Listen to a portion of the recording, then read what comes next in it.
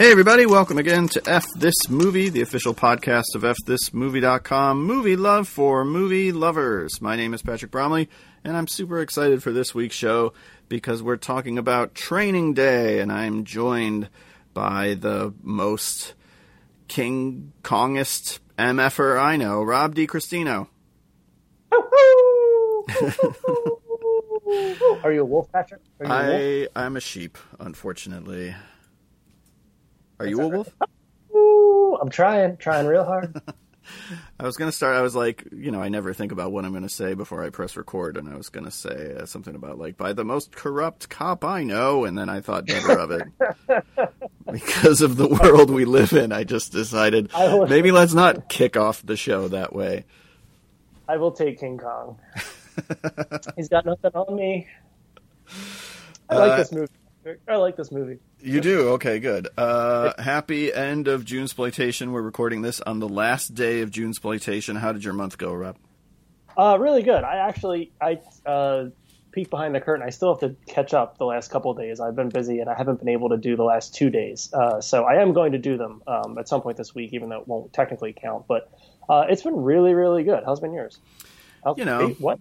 How's been yours? It's been a mixed bag, As usual, I was looking a lot more forward to Junesploitation, I feel like, in years past, just because of the way that things are right now in the world and in my life and in my house. It's just been a rough couple of months, and so this wasn't my best Junesploitation. I had limited access to movies, and we placed a big Vinegar Syndrome order over a month ago in the hopes that, this will come and this will cover half of our Junesploitation. And it just got here 2 days ago. So most of the days that would have worked with what we ordered, we missed. But I did have a chance to watch one thing that I'll talk about. But, it was kind of a mixed bag.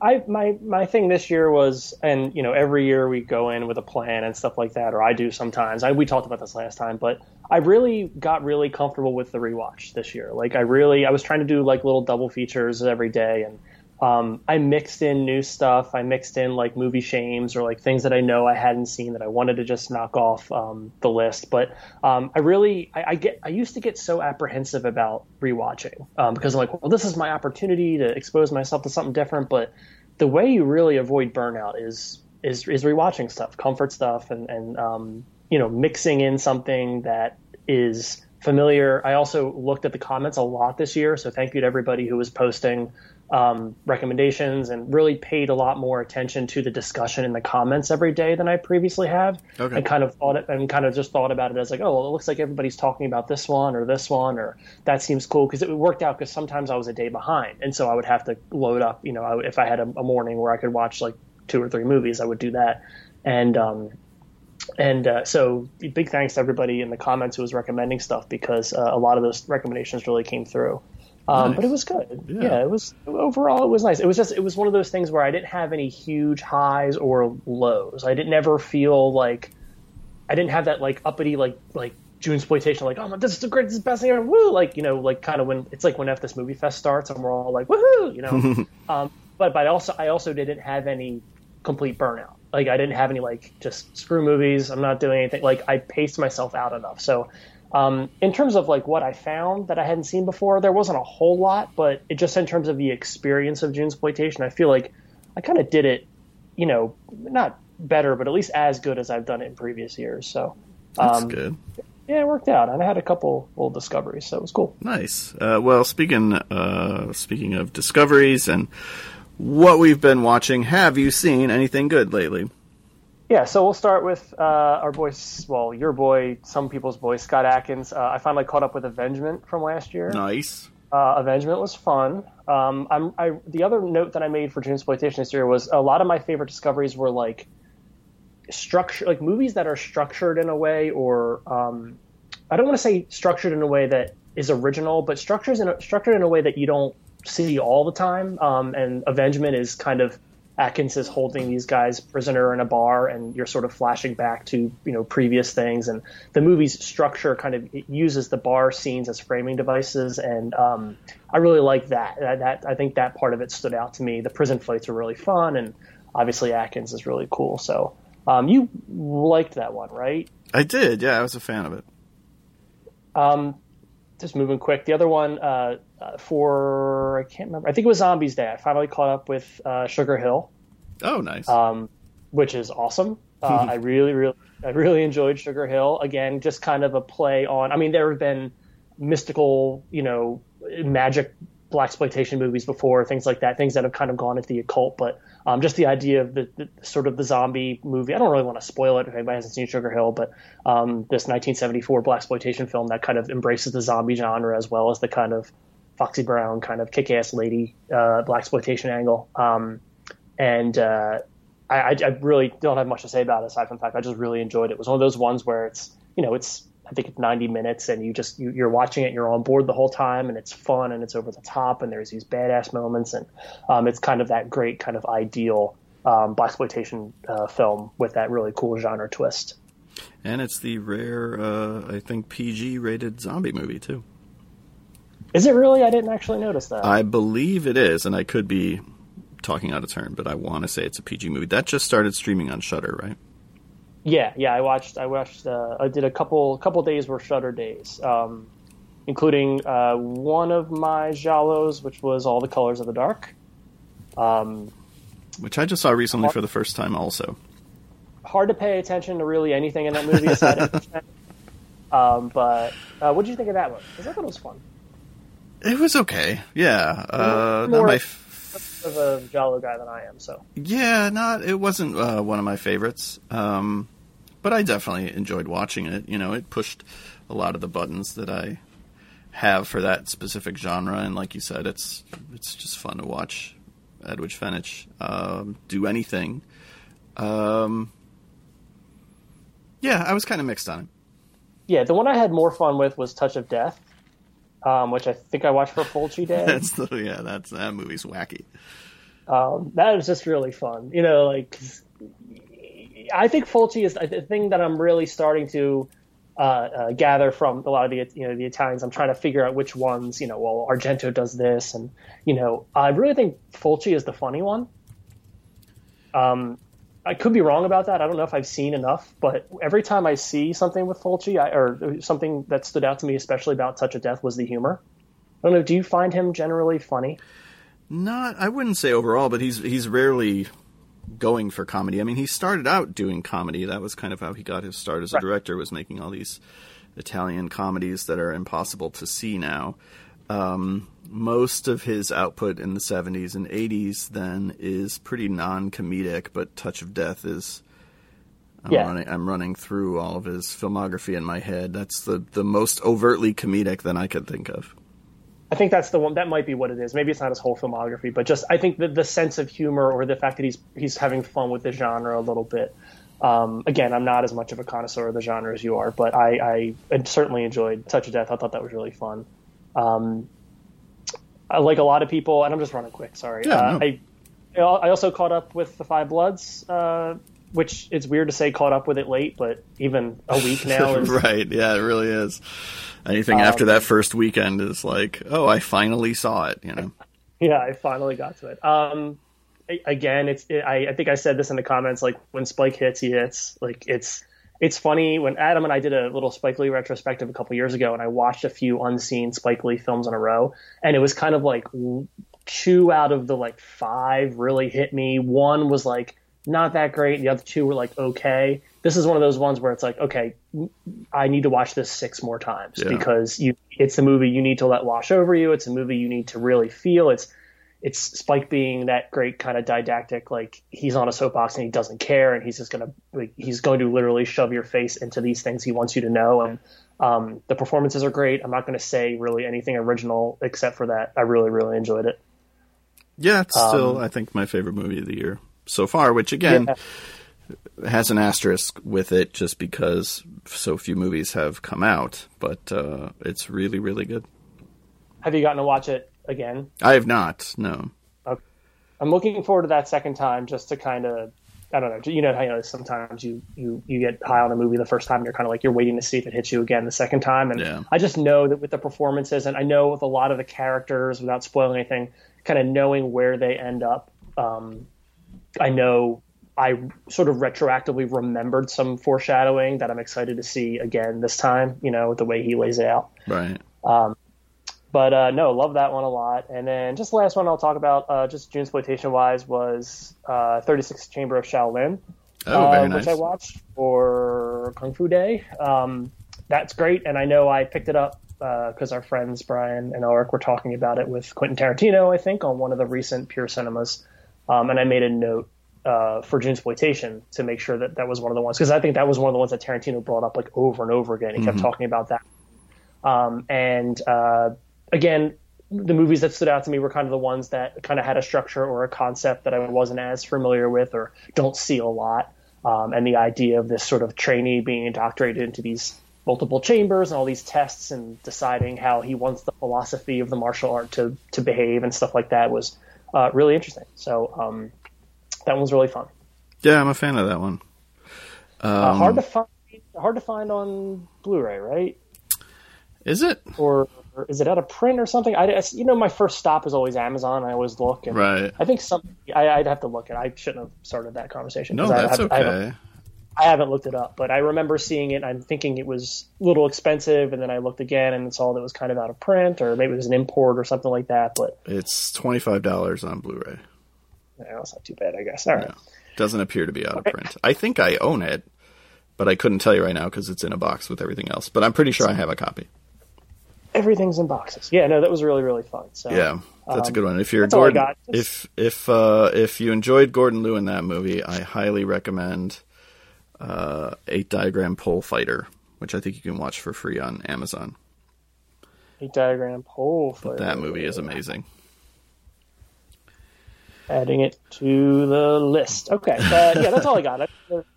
Just want to run quick through some Junesploitation. All right. Most of mine are non-Junesploitation related. Last week we did a show on Eve's Bayou, and I talked about how I hadn't seen Casey Lemon's other movies. So we remedied that and watched Talk to Me, which is her 2007 or 2008 biopic of Petey Green, the Washington, D.C. DJ, who kind of shook things up, starring Don Cheadle and Chiwetel Ejiofor. Very standard biopic stuff. Goes through a lot of the same beats as something like Private Parts. Maybe there's only so many beats you can go through for a radio movie. But very well acted and well done. Not a bad movie by any stretch of the imagination, but it doesn't feel as original or as kind of daring as something like Eve's Bayou. I have not seen it. No. 2 documentaries that I will talk about quickly. The first is called Athlete A, which just showed up on Netflix, I want to say last week, and is very much a companion piece, or will be very familiar to anyone who watched last year's documentary called like At the Heart of the Gold or The Heart of the Gold. I don't remember the exact title. It was an HBO documentary about the USA Gymnastics sex abuse scandal with trainer Larry Nassar. And this movie covers that same story, but does it through a slightly different lens. It's sort of looking at the first girl who came forward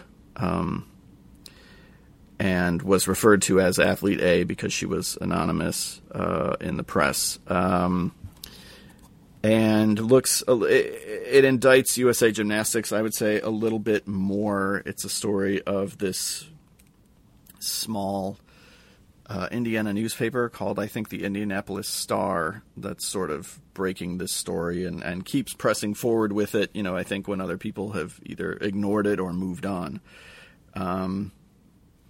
But I think it's definitely worth watching, especially if you don't know anything about that story. If you missed that HBO documentary, you're kind of going in cold, and I think it's obviously a story worth knowing at a time when it's more important than ever to really amplify some of these voices and believe these girls who are coming forward, you know. Obviously, we've been seeing a lot of that in the news lately, and so the documentary couldn't come at a more relevant time.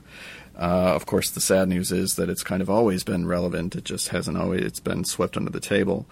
And the other documentary is called What She Said, The Art of Pauline Kael, which is just a documentary about film critic Pauline Kael. Talks a little bit about her upbringing, talks about her writing. Sarah Jessica Parker does the voice of a lot of her reviews, and she reads her writing. But then there's also, you know, archival interviews and footage to kind of supplement a lot of that. And then there's talking heads like Alec Baldwin and Quentin Tarantino and some journalists and other people whose names maybe aren't as recognizable, fellow critics and stuff. Are you a Pauline Kael fan? Oh yeah, I was just thinking as you were talking, because I didn't even realize this documentary had come out. I remember seeing a trailer or a press release or something about it, but I didn't realize it had come out. And what's really funny is sometimes I'll go and, because I grew up with the Leonard Maltin movie guide. Sure. My grandfather used to collect those, and so I still have a couple of the old ones. And sometimes I used to go and look at a movie and crack it open and see what he wrote about it. Or, you know, sometimes you see something and you go on Roger Ebert and you look up, well, what did Ebert say about it? And then I have the 5001 Nights at the Movies hardback that she did, which is more or less just a compilation of her reviews, kind of a similar thing. And it's just always funny because you always crack it open. I look at it and I'm like, well, that's different than what everybody else said, which is great. I mean, in a great way, you know, she was wonderful. You know, I don't know, you know, like any great critic, you don't always agree with her, but no, I'm a big fan of her. She's wonderful. I'm actually really excited to see this because I didn't realize it had come out. When you find reviews of hers that you don't agree with, do you retroactively send death threats? I do not. What? That's what you're supposed to do when somebody doesn't agree with your opinion. Especially if it's a lady. Oh, gosh, yes. Yeah, it was always a weird thing when I sort of first discovered Pauline Kael.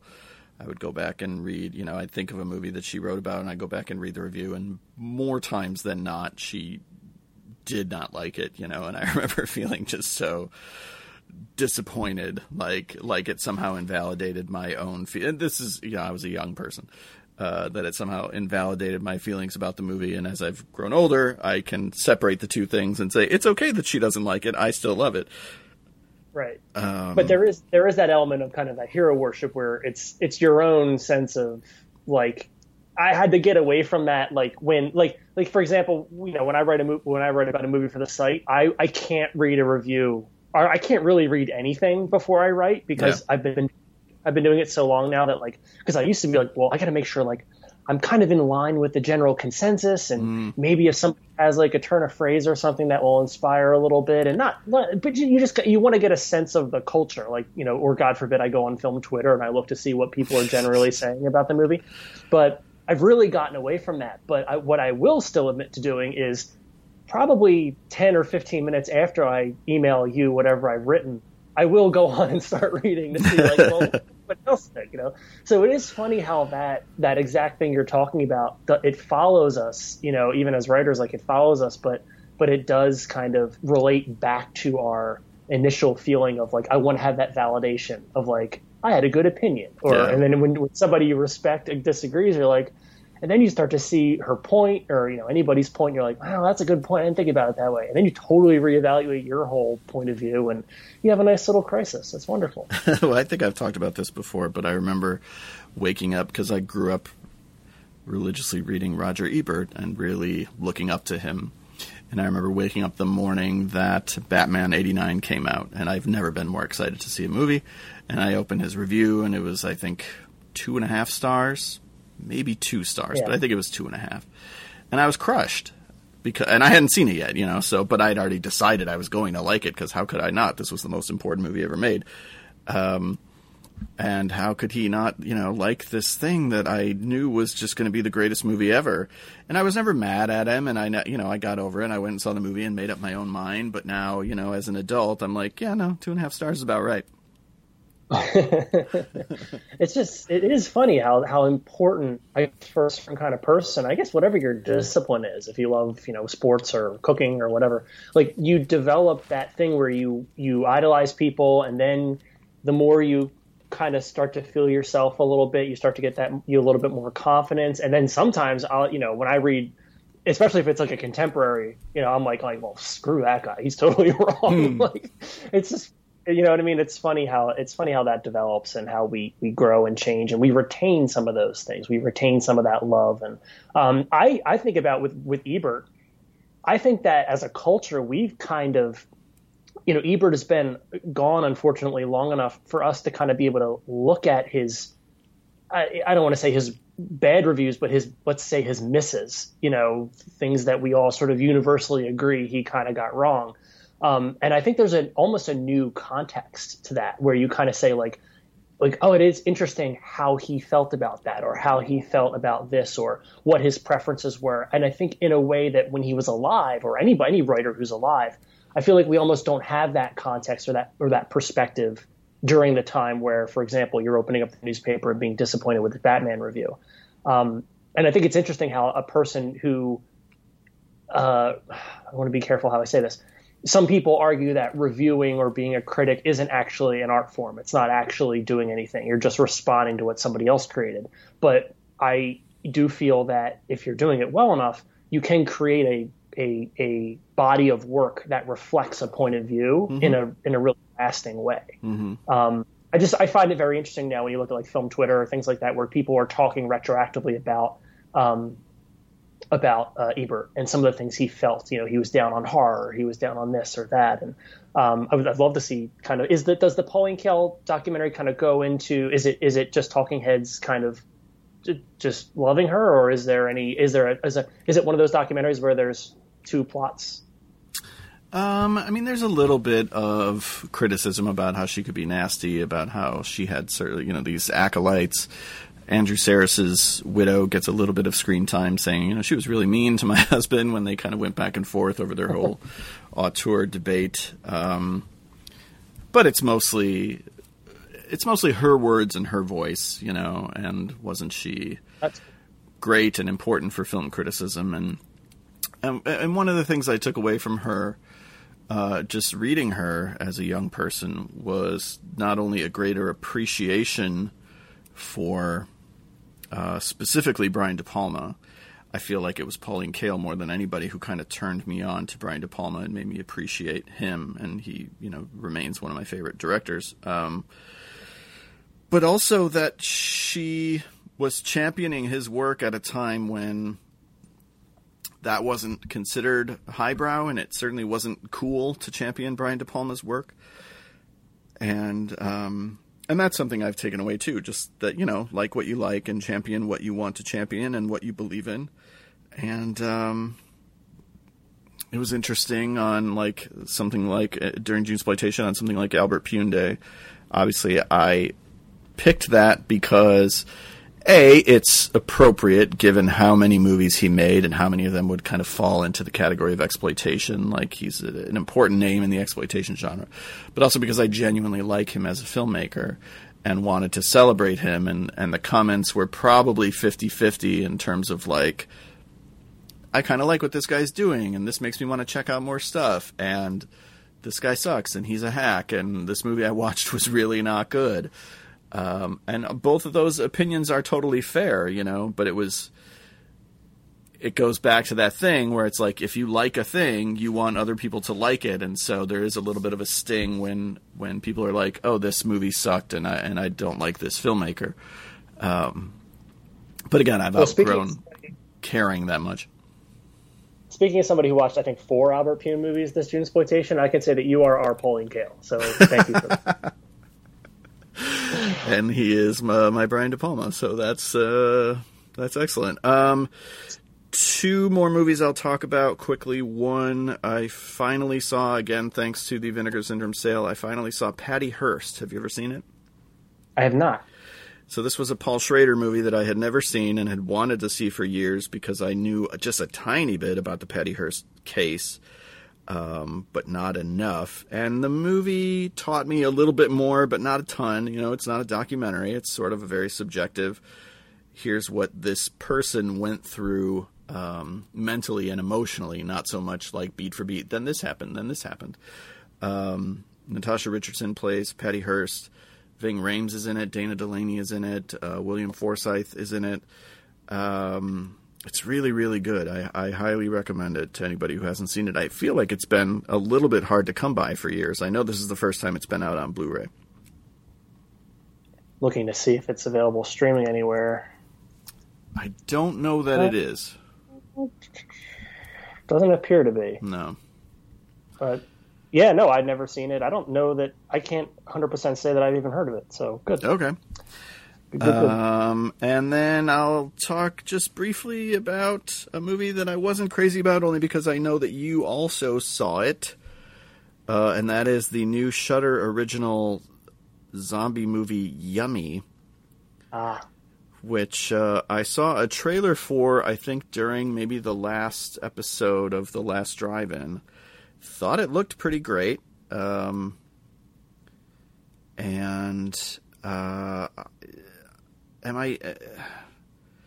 they just stop making zombie movies for a while? Like, there's nothing especially wrong with it. It's about a girl who goes to a plastic surgery clinic to get a breast reduction, which I guess is supposed to be funny, or I don't know what it's supposed to be. I don't know what the movie's take on that is. Because it doesn't really factor into the plot, doesn't really factor into the character at all. It's just sort of the hook. And then there's a zombie outbreak, and this group of strangers have to find their way out of the clinic while being besieged by zombies. The effects are good. It's well directed enough, but man, every beat, particularly the final beats, just made me not want to watch any more movies. It was very and I agree with what you're saying. Like, you have this opportunity when you set a zombie film in the world of body modification. I think there's a lot you can do with that, and the movie is instead just sets a guy's penis on fire, and then you're kind of like, okay, well, that's fun, but yeah, that was there anything else weirdly enough, that was a highlight for me. That was because I had seen the Fangoria movie Porno earlier this year, and there is a whole sequence of genital trauma in that movie. So I have these two to compare now, and I will say that Yummy has the better dick trauma. Patrick probably at this movie. No, genital mutilation is fun for everyone, obviously, but I was looking at it as this. I agree with you that I kind of just got to this point in the movie where I was like, oh, well, this is just like a zombie. Like, after the setup, it's kind of like, okay, well, I know where this is going, and I'm sort of half in, half out of it. And yeah, it was a little, like you said, well shot, fun effects, but, very difficult to justify, a recommendation, certainly. And I just get really irritated when a filmmaker really wants you to know that they've seen Night of the Living Dead. Like, yeah. Okay, I got it. You can do that thing with your ending. That's impressive. But it is almost never satisfying. I won't say never. Almost never satisfying. It's just one of those things where, like, your point of view or your perspective, you kind of have to agree with the movie's what the movie is communicating to you, because like you said at the opening, it's this thing where the woman's going in for a breast reduction surgery, and there's this sort of drama with the boyfriend, and it's like, oh, is he happy about it? Is he sad about it? Is he's doing this and that? And it's like, I guess if you're a young person who hasn't yet decided how you would feel if your female partner was going to get a breast reduction surgery, you would be on board with this protagonist, but you're kind of, to me, it was just like, I don't know, this seems, I don't want to say it seems juvenile because it's a zombie movie, but like at the same time, you could do something, you could say something more with this. You could, because I think there is a lot to be said about how people voluntarily modify their bodies and how a body might be, modified in a zombie apocalypse. But like you said, the Night of the Living Dead thing, which we won't spoil, but I guess I kind of already have. No, but we probably don't need to tell you, like, right. Hey, what's the thing everybody knows about Night of the Living Dead? Yeah, this movie doesn't. It just wasn't very, I definitely tuned out about 30, 40 minutes in where, like, I'm watching it, but yeah, it wasn't really anything new. And here's what I want to ask you. Do you think it's possible, and I know the answer is probably yes, to mangle your dick. No. Do you think it's possible for a film at this level, production wise? Do you think it is still possible to truly innovate? Do you think that the the availability of very sophisticated filmmaking equipment, because this movie, looks very much like it was shot on digital and makes the most of limited sets and so on, nice little low budget production. Do you think that it's still really possible to innovate in a world where you can really shoot a movie on an iPhone and have it look just fine? Yeah, absolutely. Okay. I mean, I agree with you, but I'm wondering where the next... Because that's the thing that I came out of Yummy with, where I was like, this could have been so much because it looks and feels like a movie and it's got cool effects. And it's almost like if Carpenter was making The Thing, but like he just didn't have the imagination. And it was kind of just ended up being like an okay monster movie about guys locked in a freezer. It wasn't really anything special. And that X factor that comes into it that makes something special. Obviously you want art to be democratic. You want everybody to have access to any kind of filmmaking technology they want to have. But I almost felt like Yummy took it for granted. Whereas like you had all this opportunity and that's what you said. Right. That was disappointing. Yeah, I guess that's part of the issue too, is like there's something a little bit self-satisfied is probably overly critical. Maybe that's not fair. Everybody's clearly trying to make a good movie. But I think, you don't even have to innovate. You just have to execute. Even executing a formula well is still enough for me to get an enjoyable experience. So I don't know why something like Yummy really didn't work for me, because they're doing nothing if not executing a formula. Maybe they're just not doing it especially well. Because the rare moments when it does innovate, like the guy getting his dick set on fire, I sit up a little bit, right? I'm like, well, okay, I haven't really seen that in a movie before, so that's kind of interesting. And zombie movies have a great potential to include things like that. I'm not talking specifically about dick trauma, but we can talk about it more. But always just on the table. I think back to something like, I did not really like the first Dead Snow, but I walked away from Dead Snow 2 having enjoyed it because there's a lot of energy and because there's all kinds of stuff that I hadn't seen in a movie before. And I feel like Yummy could have at least given me a bunch of stuff I haven't seen in a movie before, and I might have walked away liking it. But unfortunately, it's mostly beats and images that are completely familiar to me. To be fair, just us saying dick trauma is probably going to be enough for some people to watch Yummy. So if that's you, then go live your truth. And people may really, really like it. If you're a big time zombie fan, there's certainly enough in the movie to like. It's going to deliver the things that you want from a movie like this. I just have seen too many movies like this at this point, maybe. I think that's what it is. I think because I agree with you that the movie doesn't do anything especially wrong. It's just like, okay, next. Like there wasn't really anything special. It's a shame because it's hard to judge a movie like that, but here we are. You're going to have a character who gets bit and is trying to hide it. You have the stuff with the mom. I mean, it's just like you can draw lines to every other movie that this is, not necessarily referencing, but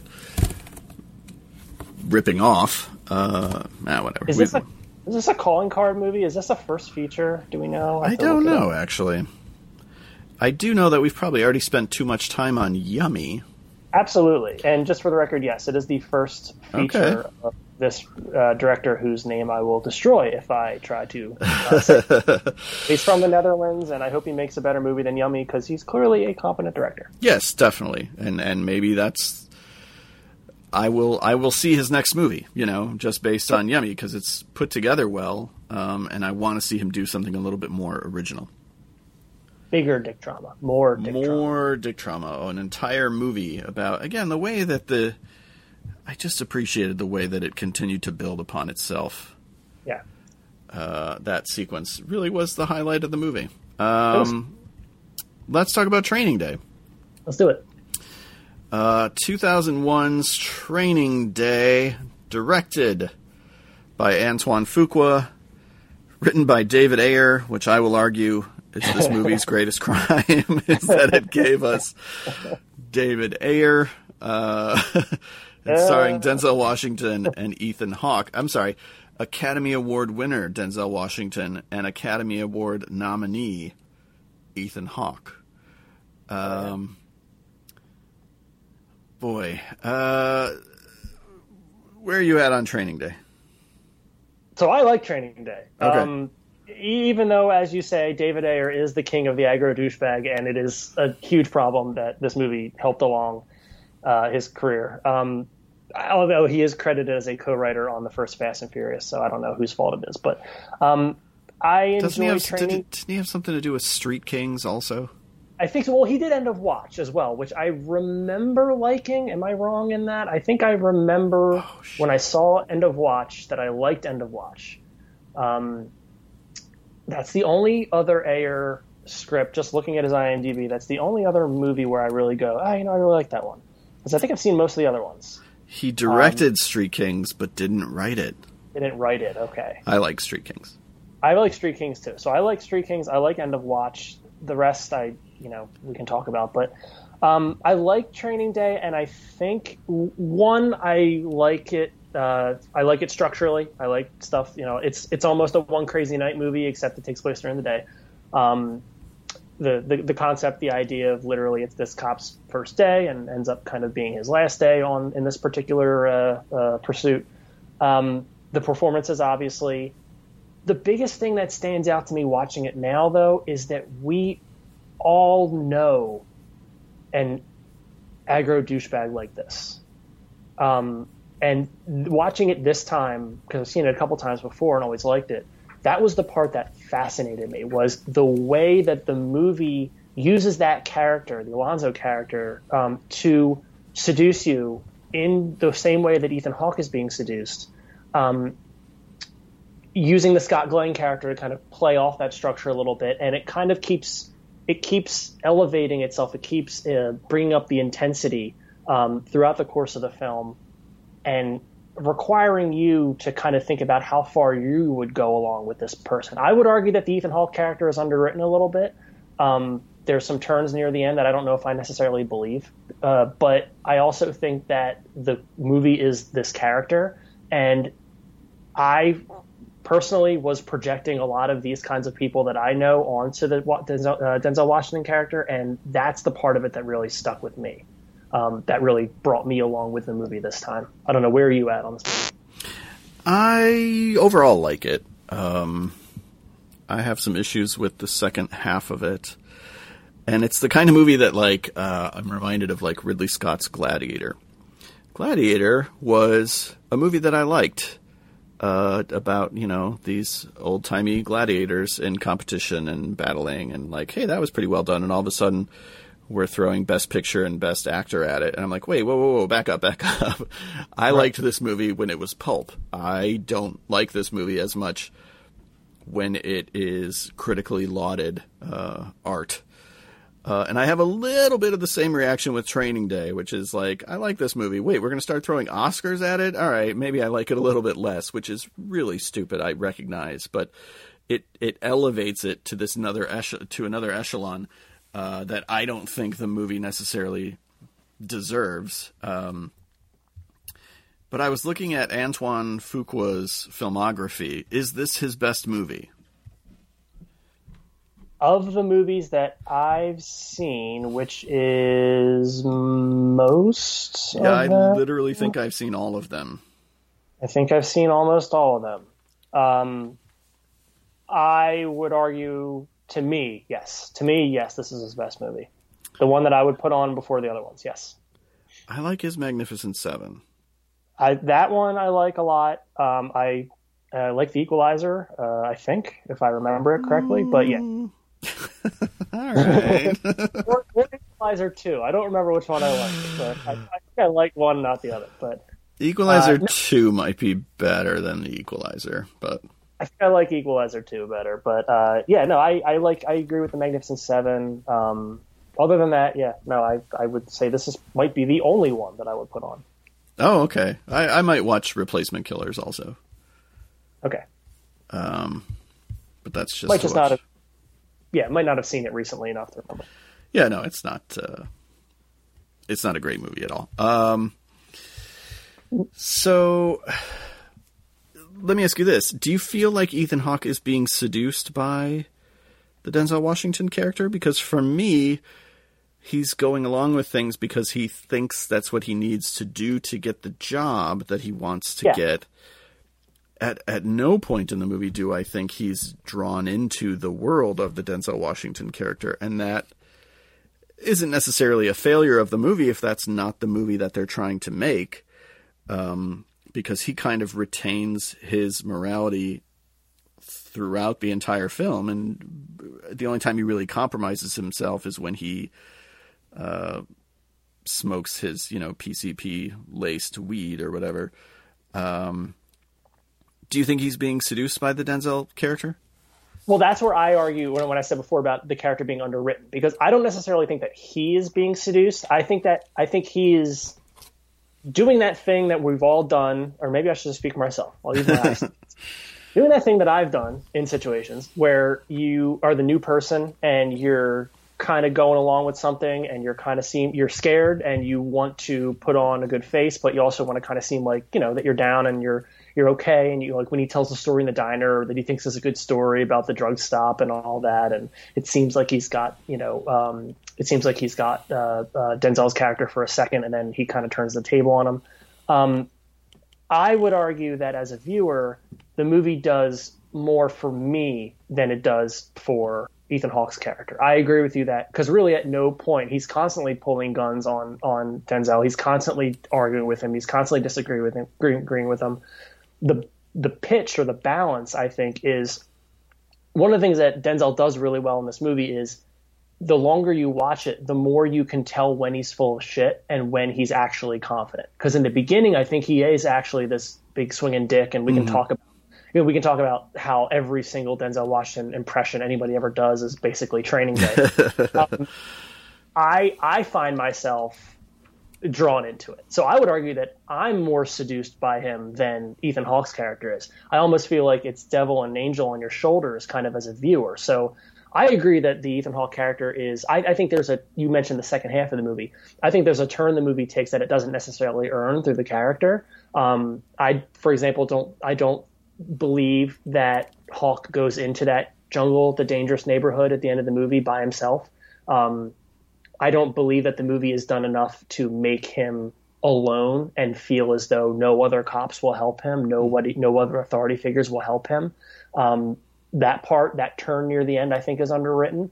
But to me, I feel the movie is effective because it is just us with this character in his car, listening to what he says, being drawn in, hearing his point of view, knowing he's full of shit, but also there is a charisma to that.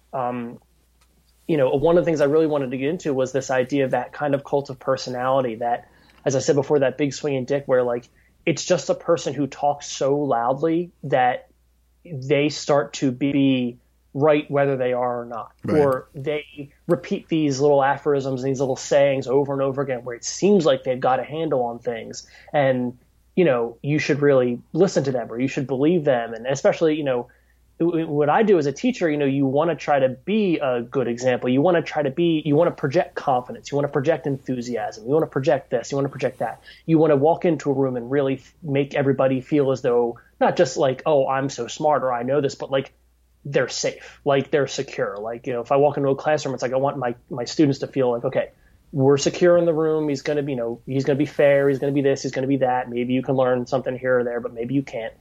There is that thing for me where when I watch it, I'm like, okay, this is the kind of guy, and it's kind of the Goodfellas effect, where it's like, this is the kind of guy I think I want to be until we get to that point where we realize we absolutely should never be him and he's terrible. So I agree with you that the Ethan Hawke character is underwritten, that he's not necessarily ever seduced. I think that part of the movie is where we could use a little bit more texture. Not that I think that Hawke is bad in the movie. I think that he just needs to be given a little bit more leeway. I actually really like his performance in the movie, and in some ways I liken it to the dynamic of, and it might have been Pauline Kael, who first wrote about this. I can't remember which critic it was that pointed out that when you watch something like Rain Man, that Tom Cruise is actually the one giving the superior performance. Right. Dustin Hoffman is given all of the acting to do, and Tom Cruise has to just sort of react to that. And what he's doing is a lot quieter, comparatively speaking, for Tom Cruise. He's still thrusting his fists around a lot and having his big freakouts and stuff. But this movie is Denzel Washington, acting with a capital A, and Ethan Hawke doing something much quieter. And so actually when the Oscars nominated Ethan Hawke's performance, I thought that was actually kind of impressive of them to even see his performance past Denzel Washington. I agree with you, because there's a moment, just before we move on, there's a moment in Scott Glenn's house where I think at this point he's had PCP, right? He's had a shot of something. He wants him to drink a beer and so on. And it's also his first day, and he's trying to match, Denzel's intensity. And the character is sitting on the couch, and I think at one point, it might have been when Scott Glenn is telling a snail joke, but Ethan Hawke is sitting there with those, like, it's almost like bug eyes. Like, he's kind of like looking at him, and he's tilting his head into the scene. He's just listening. Yeah. But he's kind of in this thing where it's almost like you can feel how overwhelmed sensorily he is. Not just like, oh, he's drunk acting, he's high acting. It's not just like, oh man, I'm crazy. But he's just sitting there, and he's kind of watching and listening, and you see, like, you can almost see in his eyes, like, kind of the way it's almost too much. And, we talk a lot about with awards where it's, best actor is often just most actor, or best makeup is often just most makeup, or, best costume is just most costume.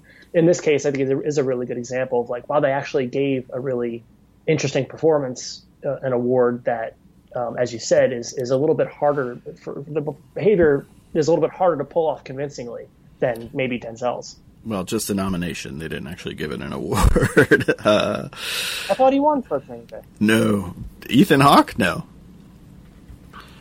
Oh, no. Jim Broadbent won. Okay. He was nominated for Training Day. He did not win. He didn't even win for Boyhood. You're saying he should have won. I'm saying I was impressed that they even nominated him, because there's so much acting going on at the center that the Academy is sort of notoriously short-sighted. And the fact that they could even see beyond the Denzel Washington performance to what any other actor in a scene was doing impressed me, because I have very low expectations for the Academy. And all of that sounds very critical of Denzel Washington, and I don't mean it to. I mean, I do think this is a case where I think he's very good in the movie. I think he's overacting in a part that requires him to overact and showboat.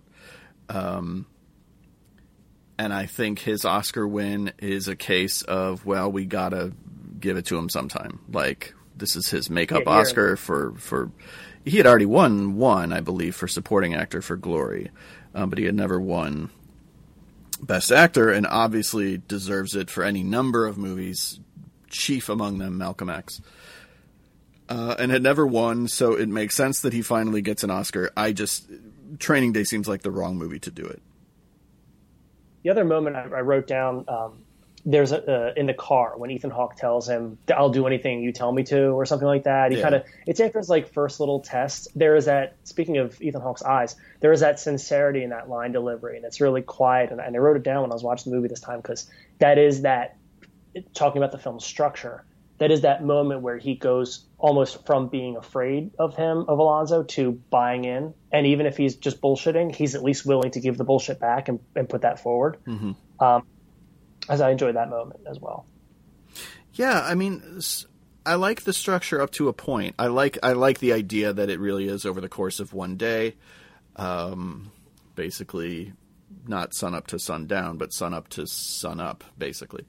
And that we're just sticking with these characters over the course of this day. I think that's really interesting.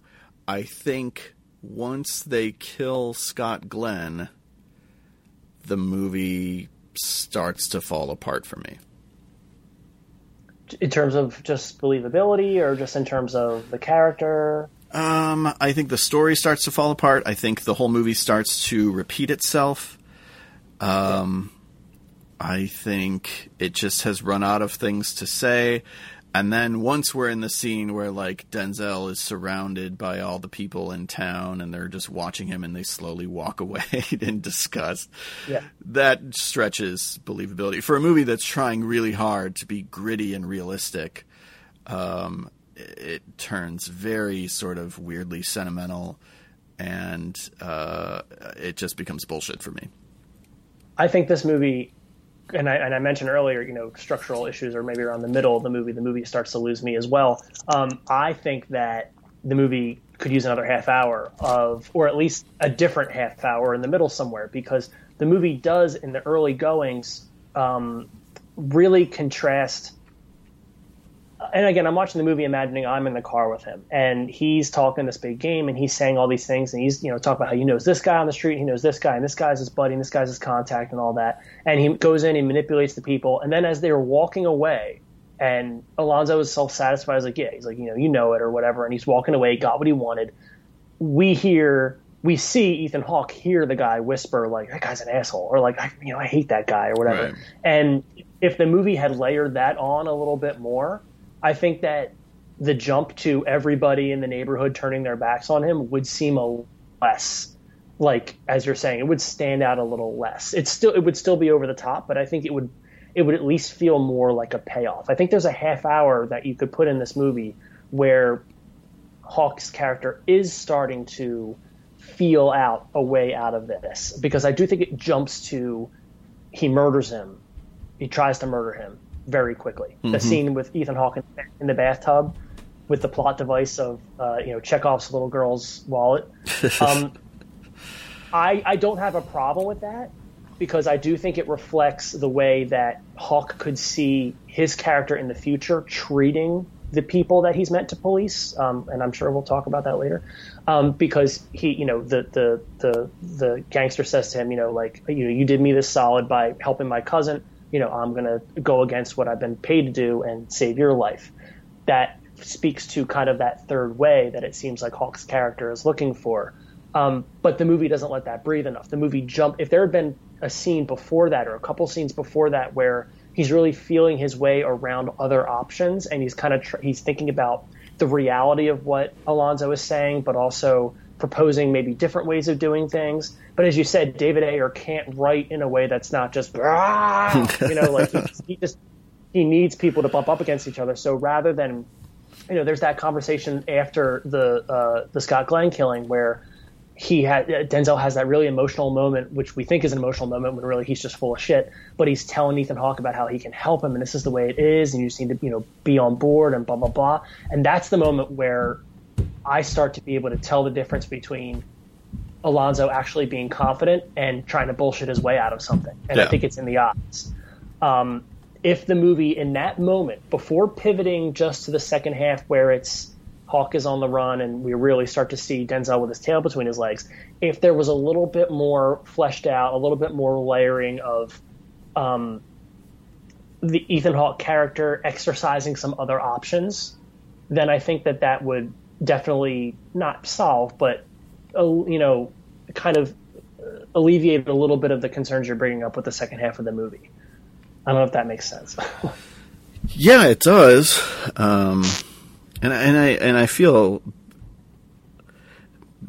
bad anytime I start saying, well, a movie should do this instead, right? Instead of critiquing what the movie is, I'm saying like, here's what they should have done differently. I just feel like by the time we get to that house where the murder has been set up, with Cliff Curtis, part of me is like, how did we get here? Part of me is like, how are we doing this again? Part of me is like not buying this notion that they're going to let him go, even if he did do something good earlier in the film, and there's a little bit of like, shouldn't doing the right thing have been its own reward and not just like, shouldn't being a police officer and stopping a rape in progress have been its own reward? I don't have a problem with that scene when it's just its own scene. When he sees something happening and he jumps out of a practically moving car to put a stop to it. It tells us a lot of what we want to know about the Ethan Hawke character. For it to then come up again and be the thing that saves his life, I get that David Ayer is trying to say that, like, see, you know, being a fundamentally decent human being will pay off. But I also don't think that that squares with what is otherwise a very, very cynical movie.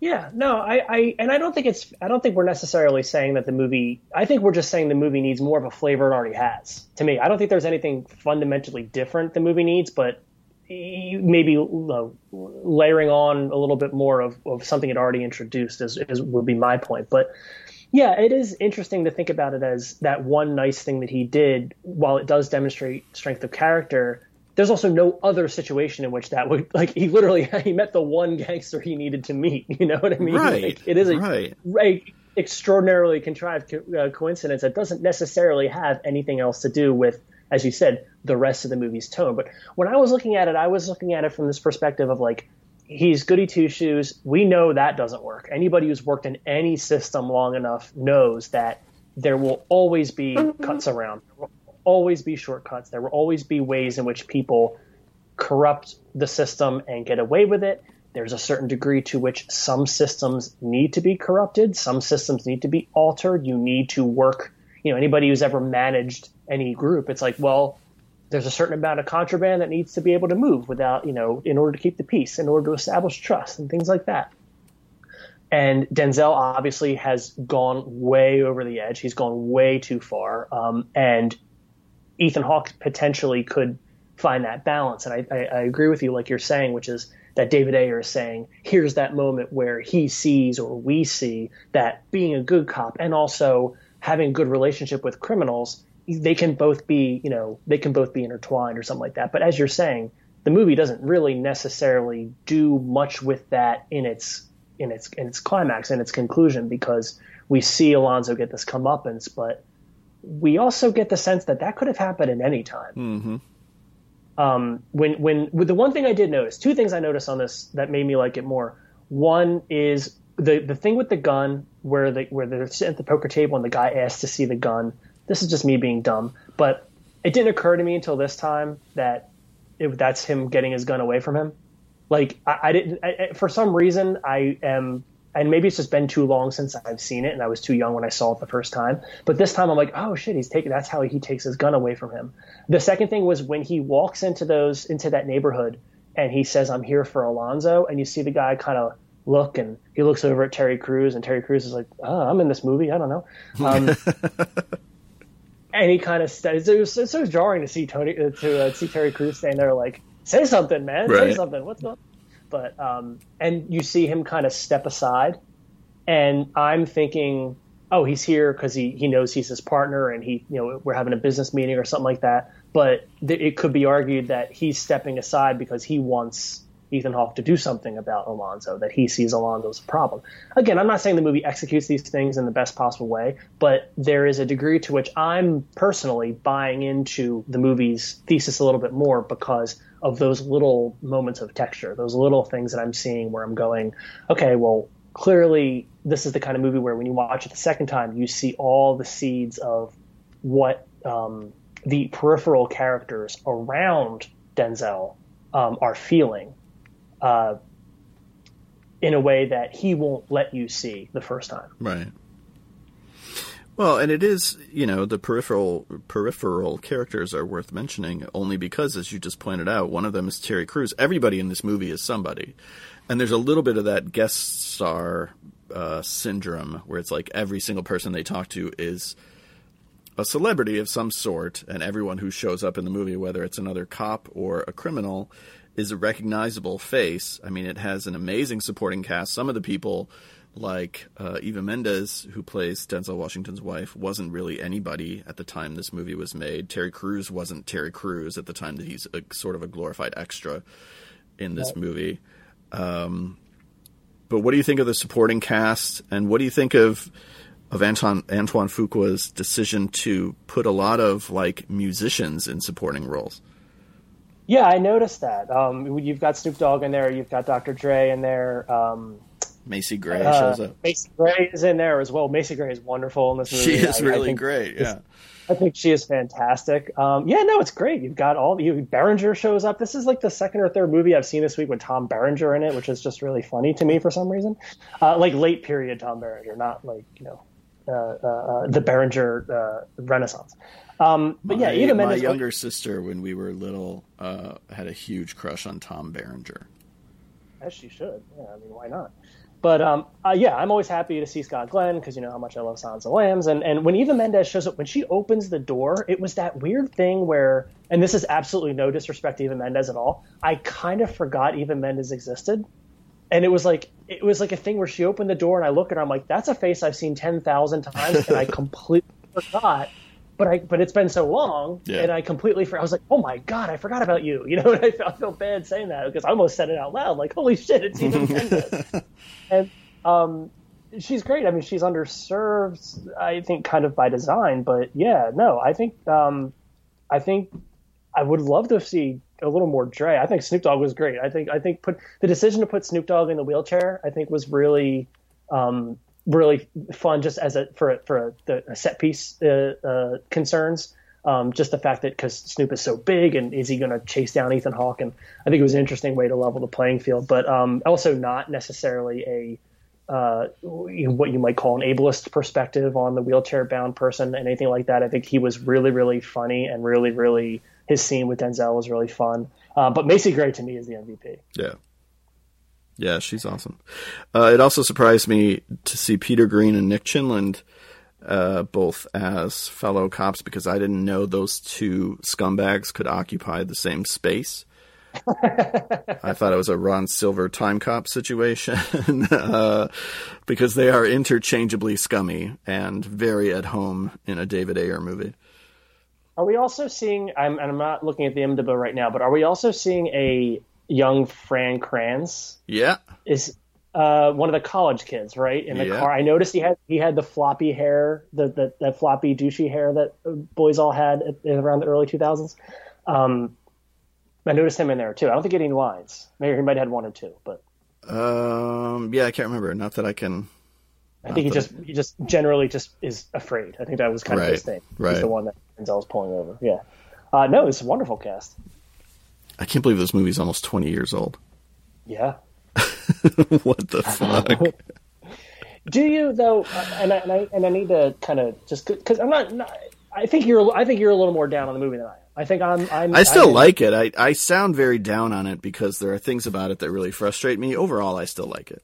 What I'm curious about is because almost everything that I look at, all my notes, everything I was thinking when it comes to this movie, one is the structure, two are the performances, that's great, but so much of it is just the sociopathic behavior of Alonzo that we see, and maybe you're lucky, maybe you don't. I mean, we see it obviously in certain elected officials, but the way that you see somebody control the room by sheer force of personality. Like, are you the kind of person, because knowing you the way I do, I know you're not that way. I know you're not that kind of person. You don't necessarily you don't go up to people and cajole them and try to get them, like, but I know so many people who behave this way, and not that it's a bad thing. Being extroverted and trying to bring out things in others, whether it's for good or ill, is a solid personality trait to have. But I was so fascinated by the way that, even though we talked about it being kind of overacting,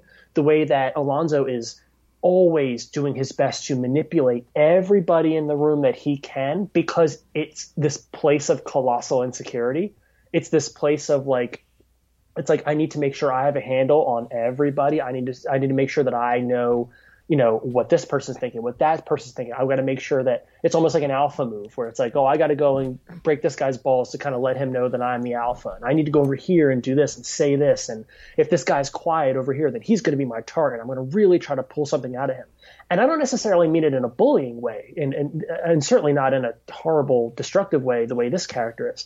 But just, I don't know what it is. Maybe just particular in my life, I see a lot of people who, and to be honest, kind of look up to people as an introvert who I kind of sometimes want to be more like that, where I want to be able to kind of like just like flash and talk to somebody real, out of nowhere and say something like that and have enough confidence to kind of walk around in that kind of way. And I know it's absolutely obnoxious when it's taken too far, but I think that kind of cult of personality extends to almost every subgroup we have in our culture and explains a lot of our like tribalism. It explains a lot of the way we break ourselves into groups, and the way, especially this idea of street knowledge, the way that Denzel and Scott Glenn are throwing around these proverbs of street knowledge. And of course we learn that it's all bullshit, but it's something that's so comforting that really lets people, I think, is how people get latched on. You think about not just in politics, but just in any kind of subgroup, you see people repeating things, and whether they're true or not, they sound good, and that's just something we live by. It was like Denzel's thing about, do you want to go home? You want to go to jail or you want to go home? It's like, what's more complicated than that? But that sounds so good. And he said it so many times, and he's such a force of personality that even if Ethan Hawke isn't necessarily buying into it, as a viewer, I'm buying into it. I'm going like, oh, he's right. I mean, he sounds confident enough, and I'm just, is that something you experience, or is that something you notice the way because that's what, and maybe other people too. That's to me what's so captivating about the character. Yeah. I mean, I think I definitely think it's what's captivating about the character. I think it's what has made this movie live on. I think without Denzel Washington giving the performance he does, this isn't a movie that goes on to gross over $100 million. This isn't a movie that lives on, TNT replays for 20 years and is beloved by dads everywhere. Because, yeah, we enjoy watching someone act out in a way that, we often don't, and we like to see bad people being bad, and that's essentially what Denzel Washington is doing in a huge way in this movie. I can't think of a ton of instances in my own life where I'm surrounded by people like this. Like you, I'm certainly envious of people who are confident, right, and who don't mind being in social situations because they're able to talk to people. And but I think anybody who comes close to what Denzel Washington is in this movie, I can't get far enough away from. I can't stand people who are half of what he is in this movie. But it is certainly interesting to watch in the context of a film. I wouldn't ever want to be in the same room with Alonzo Harris, but he's very, very watchable on screen. Here's another thing I'll just put out there, because I think you and I both agree that the Ethan Hawke character isn't ever seduced, that he's always stays to his morals, and that even though he participates in some of these things, he isn't ever thinking that it's the right thing to do. He doesn't ever prove himself, quote unquote, to be on Alonzo's team. Is it almost better to see Alonzo take himself down? I'm wondering, is it better to see the Ethan Hawke character push back against the ideology in a more complex way? I know obviously that they have the ending fight and there's that standoff at the end, but I'm almost wondering if it's maybe more satisfying to see him collapse in on himself, the way the movie sort of more so does, right? Because when the best moment is when Ethan Hawke kicks the bedroom door down, and it's not just the best moment because Eva Mendes is there, but when you immediately see Denzel switch on to bullshitter, right, where he doesn't expect Ethan Hawke to be alive. He's probably scrambling in his mind because he doesn't know what the hell he's going to do. All he knows is he can probably talk his way out of the situation. All he knows is he can probably convince him or get him to lower the gun, as he's done multiple times. We know as an audience that that's not going to happen. We know as an audience that, okay, he is SOL right now. Like, he is completely screwed, and we know we're cheering on Ethan Hawke. But when you see that flash in Alonzo's eyes where he's like, I know how to get out of this, there's almost that familiarity to it. There's almost that thing where you're like, I want to just see him implode on himself. You almost want to see, because I think one of the alternate cuts of this movie is Ethan Hawke threatens to expose him, and he actually kills himself. Really? And I think I read that somewhere. I think there's an alternate cut or an alternate ending that was either shot and not, or not shot, or written and not shot, where and it could be apocryphal. I have no idea. It's the internet. But one of the things that I did read was that was one of the drafts where it was basically that he eventually succumbs to his own lack of options. I don't ever see that. I don't think that reads. No, not at all. That's not the way. You would never see that happen. That's like when people talk about Trump dropping out. It's like, no, that's never going to happen. That's not him. It will not matter how bad anything gets.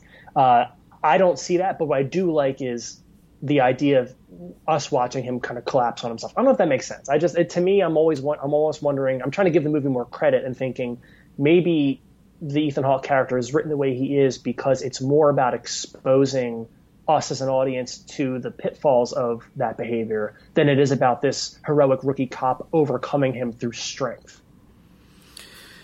Yeah, I mean, it's funny because again, for a movie that I think sort of prides itself on being very cynical and very gritty and very like about the streets, I think it is sort of fundamentally conservative, and I think there's something very conservative about this notion of Denzel Washington bringing himself down, and sort of it goes back to, in the 1930s during the Hays Code or something, where you have to show that crime doesn't pay. Right. And so we have to get Denzel Washington bringing about his own destruction through his own actions. And I agree that is probably... is it more satisfying than Ethan Hawke finally being like, fuck it, and shooting him? Because at least there's a character arc, Like, at least that would be something for Ethan Hawke. Instead, he just remains the same static character the entire way through. I don't know. I don't know which I would prefer. It looks like there was a scene where Denzel lived. I can't find what I was looking at before, but it does look like there was at least an alternate ending where he lives. I think he turns himself in or surrenders or something. But I don't know. At this point, I think we're just kind of talking about the not being critical of the movie's structure, but also maybe just trying to feel where that, if there's any one fix or any one thing we'd like to see more of. Like, I'm still curious. So you don't find when that first 10, 15 minutes, when you get in the car and you're Ethan Hawke and you're listening to this guy talk, are you immediately just like put off? Like, are you immediately just like, I do not like this person? Yeah. Okay. From the moment he sits down in the diner. Okay. Denzel Washington is an asshole to him from word one. This is very interesting because I'm looking at it and I'm going, how do I get this asshole's respect? No. No. And I am not an aggro, like, I'm not going to be a swinging dick. I'm not that guy at all. Like, for me, it's almost like, how can because I have that, like, service personality thing where it's like, I just want to see if I can find a way to, like, I don't know, like, how can I fit in under this guy's jurisdiction? That's really funny because honestly, like, I'm just imagining you now, like, walking into the diner and just immediately standing back up and walking out. Yeah, pretty much. Like, not saying a word, but just getting up and walking. Which we're talking about the character. I'm saying the character is a little underwritten. I think that's kind of one of the things we should see more of, which is like Ethan Hawke never explores any alternatives to this, right? Like, he's never like, I should make a phone call because does anybody know? I understand that Denzel sets him up as like, oh, well, you did the drugs and I'm going to protect you and I'm boxing you in. But you would think at some point, like the meeting with the three wise men, you'd think you just run over and be like, guys, do you know what's going on? I don't want to get too much into this, but I do just want to ask, because it honestly didn't occur to me when I said like, okay, let's do a show on Training Day. I was just trying to think of a movie that was, commercial. And we talked a little bit about this before we started recording. And then I started watching it and I was like, oh, right, this is a movie about shitty, corrupt cops. Yep. How much of, what's going on in the world right now played into this viewing of the movie for you? it was impossible not to see. I mean, it was literally impossible. And really, you know, I kept thinking of The Wire, and I'm thinking I'm a huge fan of The Wire, and I'm watching this, and I'm trying to think of all the times where I cheered on, you know, McNulty and Herc and all those guys, like, or moments of, let's say, questionable morality. You know, when the scene where they break open Scott Glenn's bunker and they're handing out the money, and you know, we've seen this dramatized 1,000 times. Does this cop go corrupt? Does he have that moment of recognition? Does he have that moment of, you know, I'm going to make a very important decision here? And what I do think I was looking at when I was watching this movie this time, especially, is how much institutional pressure there really can be. Because, and I don't want to think about it as cops. Like, I think about it as a teacher. I'm a teacher. I know lots of great teachers. I know lots of bad teachers. I know lots of teachers who don't do their job in an effective way. I know lots of teachers who get away with doing a lot less than they're supposed to, or do things in a way that I wouldn't necessarily condone. And I know, as a person who, at least I try to be a good teacher, I try to find a way to work within that system. I try to find a way to work around it. I try to find a way to work around those people. I try to find ways to maybe bring them in, or at least hold them accountable for when they're doing things that don't necessarily jive with the way I think it should be done. But it is literally impossible to watch this movie and not just be disgusted by the fact that they're even doing anything that they're doing. When they're talking about the chokehold, you know, in the alleyway, where Denzel says to him, like, "Oh, I see you use that chokehold. Like, that's you know, that's not procedure." And then Ethan Hawke talks about how, you know, with the culture right now, like, we any little bit, you know, we're going to be screwed. I'm going to be on the news and things like that. It is very, very difficult to watch the movie and not think about how badly our system needs to be changed. Like, it really is so much about that, because any system will be taken over by people like this. I mean, it sort of alludes to what I've been saying the whole time, which is there are these captivating personalities, these swinging dicks, these know-it-alls, these people who've been doing whatever particular job it is so long that they feel like they know every single in and out, and they are going to be the loudest voices, and they are going to be the ones who ruin things for everybody else. They are going to be the people who take idealistic people in whatever job it is and corrupt them and make them into horrible people. And those people are responsible for their behavior and the things that they do. But it did make me think about just how deeply corrupt so many of our institutions, including policing, are, and how overwhelmingly, you know, change is needed. And I, you know, thankfully I was thinking about, you know, Minneapolis and some of the places where we are starting to see change. And not to get on a soapbox about it, but it was striking this time, thinking of, and I was sort of holding myself accountable, going, look how cool this guy, it's the Goodfellas principle, right? Look how cool these guys are doing these terrible things. Look how much the movie wants me to think that Denzel is this guy who knows it all and things like that. And I was really, like, looking at it, kind of like looking in the mirror and kind of thinking, like, oh God, like, I'm as culpable for this culture as anything else, even though I've never done any of the things these people are doing. It's kind of like any time you watch something that idealizes this kind of behavior, you do kind of have to think back to, like, how does that influence my own thought process? How does it influence my prejudices? How does it influence my, you know, my feelings about social justice and things like that? So the short answer is, yeah, I was thinking about it a lot. Yeah, well said. I probably should have put more thought into it when I decided to do training day. No, not. I wasn't. When I asked you that, before we started, everybody, I said to Patrick, I was like, jokingly, kind of like, hey, so what made you pick this movie? Because to me, it was like, oh, it's completely obvious why he made me pick it. Like, it's completely. It's like, yes, this is a movie we need to watch right now, absolutely, because we need to examine our shit and figure out how to make it better. But it was just funny the way you reacted, because you were like, oh, well, you know, and I was like, no, I'm kidding, man. I know exactly why I watched it. But it really wasn't why I picked it, you know, oddly enough. I guess I wish David Ayer had more to say about the corruption that he sees. You know, just in general, he just writes movie after movie. And I haven't seen End of Watch. My understanding of End of Watch is that it is not about scumbag cops. It's about cops, but not scumbag cops. Every movie he writes is about scumbag cops, but he just has nothing to say about scumbag cops, except that, hey, some cops are scumbags. And he doesn't seem to have a point of view. Like, you look at, you mentioned, what are those other ones? Sabotage, you said End of Watch. Street Kings. Street Kings, right? Training Day, etc. He seems to really ride that line of you can't tell what he feels about it, because, as you said, he has no particular perspective on it. And then you look at something like Suicide Squad and you're like, well, hold on. Who are we rooting for again? Right. Certainly not this movie.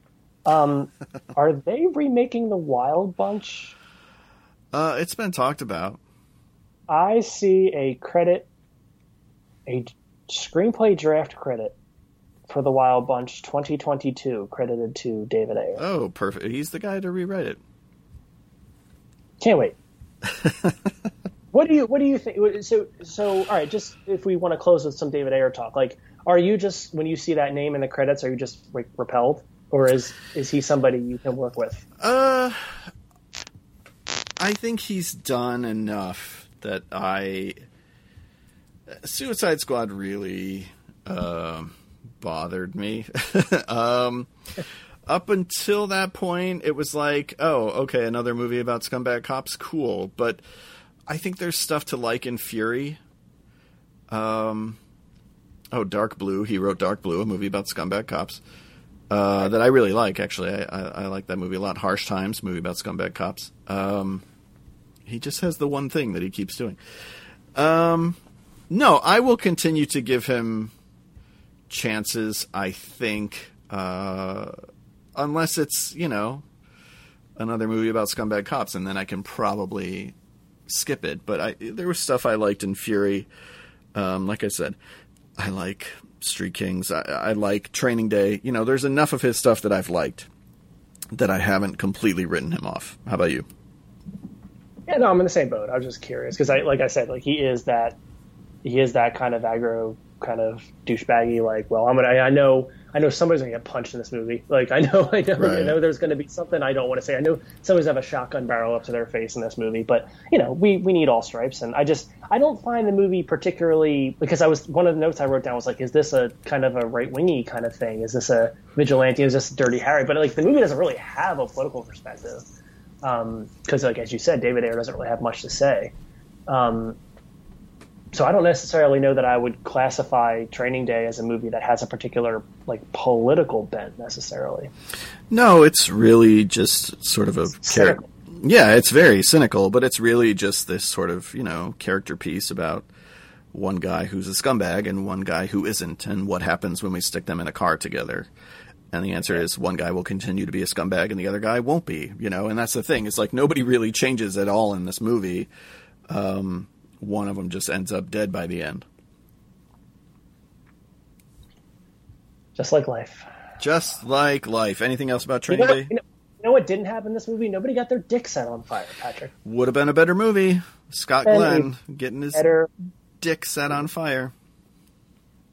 What if they opened up the floor in Scott Glenn's house and it was just a bunch of dudes with their dicks set on fire in the basement? You open the door to the bedroom and Eva Mendes is lighting people's dicks on fire. People pay for that privilege. From Eva Mendes, I'm sure. Well, thank you, Rob. This was a really good conversation about a movie that I am a little conflicted on, but I like overall. Yeah, it was fun. Thanks, buddy. As always, go to our website every day, fthismovie.com. Like us on Facebook. Follow us on Twitter at fthismovie. Listen to us in Apple Podcasts or Spotify or wherever you get your podcasts. And you can email us at fthismoviepodcast@gmail.com. Thank you guys very much for listening. Thanks for participating in Junesploitation. And we will see you next week. Hey, everybody.